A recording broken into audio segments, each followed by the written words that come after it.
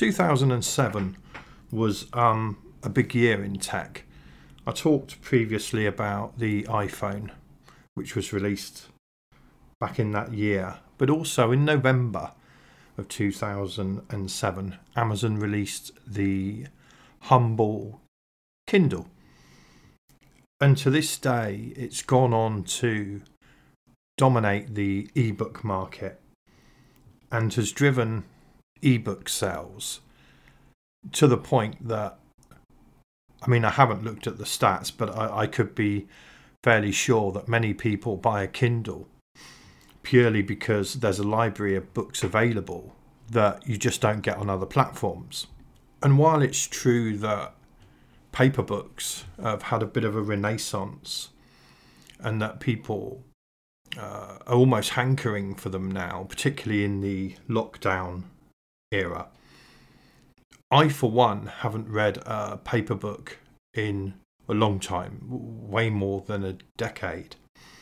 I remember reading my first ebook on a Scion 3C, which was current at the time, and I've never read a paper book since. Everything I've read has been on a screen. And in that time, I've come to realise that the Kindle is indeed very special for what it doesn't do.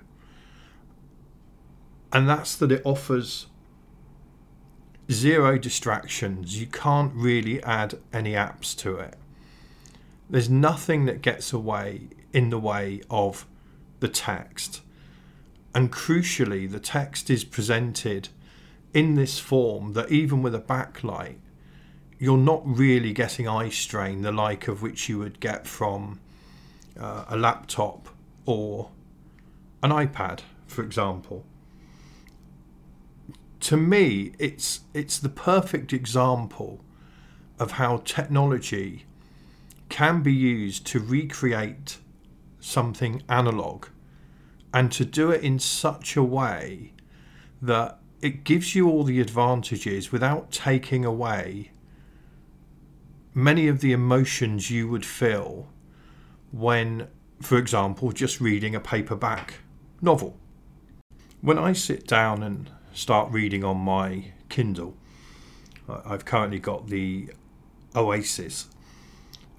I get the same feeling as if I'm reading a traditional book.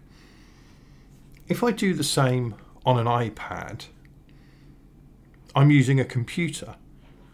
And it's really hard to explain, but just that shift in technology can take away everything about a book that makes it what it is.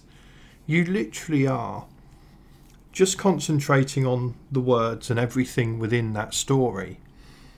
And on a standard computer screen, besides the threat of notifications, which obviously you can turn off for a set period of time, it's never felt the same to me. And it's interesting that when you look at the Kindle, it is an outlier in the technical world. We have smartphones, we have smartwatches, very smart tablets now. And here you have this product that's literally an e-ink screen with a backlight for when you want to read at night. And that's it. You may have a couple of buttons on some devices. There's literally nothing else there besides the ability to browse the ebook store and download new books. And it's the implementation that impresses me a great deal, because you can see that so much care has been put into allowing it to do its core function in the best way possible. That, just like I was saying about the iPhone in the previous episode, you do forget that it's there when you're reading a book. I can become engrossed in a book or a long article that I've sent to the Kindle and be taken away just as I would with a normal book. I've never had that sense when reading on a phone or on a tablet. It just doesn't hit me the same way. And I think Amazon has been incredibly restrained over the past 14 years in not trying to push too far forward or to add too many features. And so today we have the latest Kindle Oasis, which is the flagship model. And it, to me, it's been a fantastic experience, way ahead of other Kindles. And it's definitely causing me to read a lot more than I normally would. And that's not just a lockdown thing. You know, I hadn't read half as much in lockdown until I got the new Kindle. And now I find myself reading much more every day. So I believe the Kindle is special purely because of the way it does what it needs to do. The fact that every single base has been covered, from purchasing an ebook in seconds to downloading samples, the huge battery life, you now have water resistance, so you haven't got to worry too much about how you're using it. You can read 24 hours a day if you want in any lighting conditions. And it's just a joy to use. And that's why, for me, I think it's something I will always own. And my only concern, I suppose, is where Amazon would look to take it. Colour e-ink is on the horizon. And maybe there is a point in time where that would make sense, or rather certain use cases, graphic novels, comics, etc. But I think I would like to see, and I guess it would be easily implementable, would be the ability to read a graphic novel in colour on a newer Kindle, but obviously be able to just switch to what we know and love at the moment when reading a book. So I could see that on the horizon, but I'm not sure Amazon should be doing anything else with the product. It goes back to that cliche of it just works, but I can think of few devices that just work better than a Kindle. So if I leave the Kindle there, to me it's close to perfect, and it certainly is very special. Whereas for some reason I've never taken to the iPad. I've always used my iPhone and a MacBook. There's been nothing in between. My iPad will be used for watching YouTube. In actual fact, my iPad is literally a conduit for YouTube and nothing else. And for some freelance work when I need to do it. I have an Apple Pencil. I personally don't get on with either. I've never found the experience of writing notes on an iPad fulfilling, and crucially, I've never found it even slightly useful as to what I can do with those notes afterwards. Which is why I use paper and a pen currently. I am wondering, however, if that middle ground could be served by an e-ink notebook.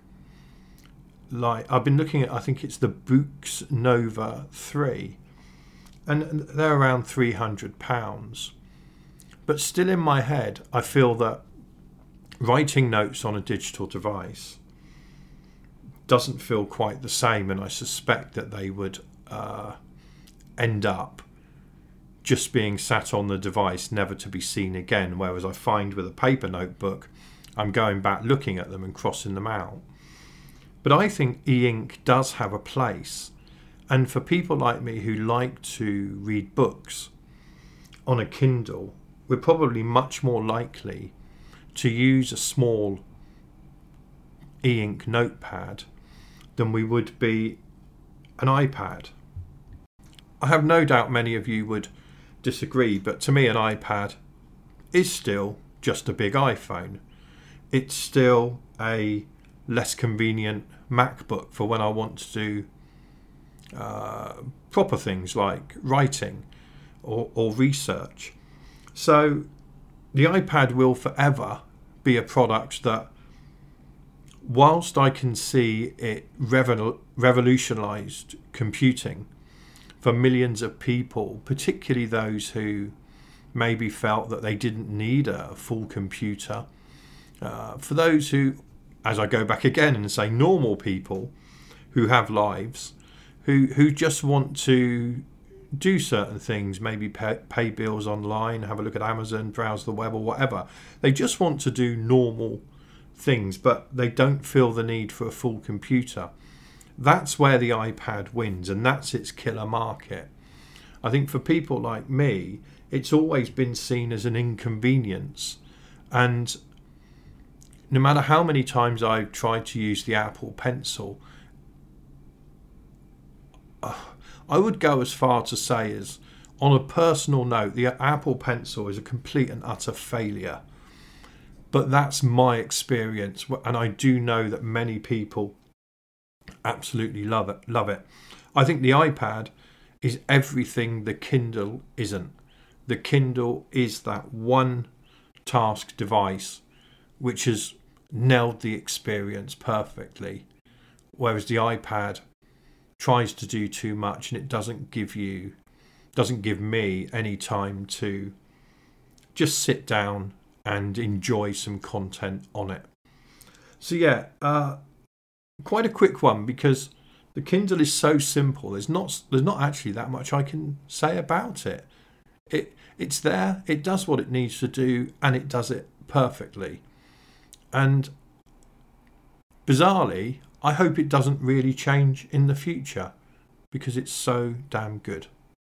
Thank you for listening. Goodbye.